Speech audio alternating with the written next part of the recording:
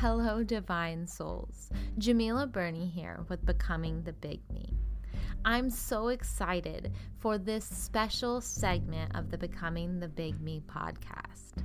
This section of the podcast is dedicated towards sharing the stories of conquest for some incredible individuals. They are also featured in my latest book, Becoming the Big Me, The Great Conquest. In this section of the podcast, we will dive deep into each of their stories and their journeys and their hardships, from addiction, PTSD, loss of loved ones and children. This segment of the podcast is dedicated towards sharing their stories and sharing their journeys, not only of the hardships, but sharing how they overcame. To learn more about the authors behind the stories that you are going to hear, go to thegreatconquest.com. And if you would like to purchase a copy of The Great Conquest book, you can go to bit.ly/greatconquest.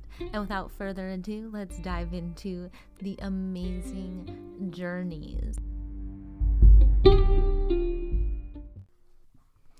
Hello, my beautiful souls. Jamila Burney here. Today, I've got a super quick one.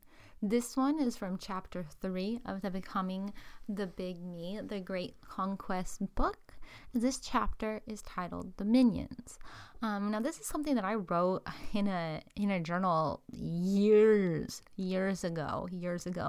And this really has been what the foundation of Becoming the Big Me was founded on. When I first had the concept, when it first came to me in downloads, I was in Oregon several years ago when I wrote this down. So I just copied it into the book because it has been such an influential saying thing, download that I had in my life. So here we go. The minions. We all have different voices in our heads. And oftentimes, the voices that are the loudest, well, they don't even belong to us. I like to call these the little minions. You know what I'm talking about. The voices that tell us not to dream so big. The voices that tell us we need to slow down. The voices that tell us we are not good enough. The voices that have been planted into our minds. The voices that don't even belong to us. We all have them. But then there's this other voice. This voice that isn't quite as loud. It doesn't yell and scream and demand your attention. It is persistent, consistent, and calm. A low pull from the belly of your being. The voice of truth and divine love. The voice of understanding, growth, and awareness. The voice of your true self. This is your Big Me voice.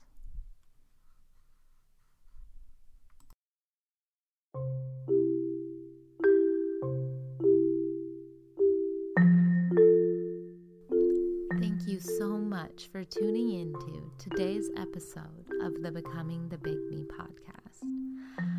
I know that you found value in hearing this story today, and I would love if you could show your support by going and grabbing a copy of our book.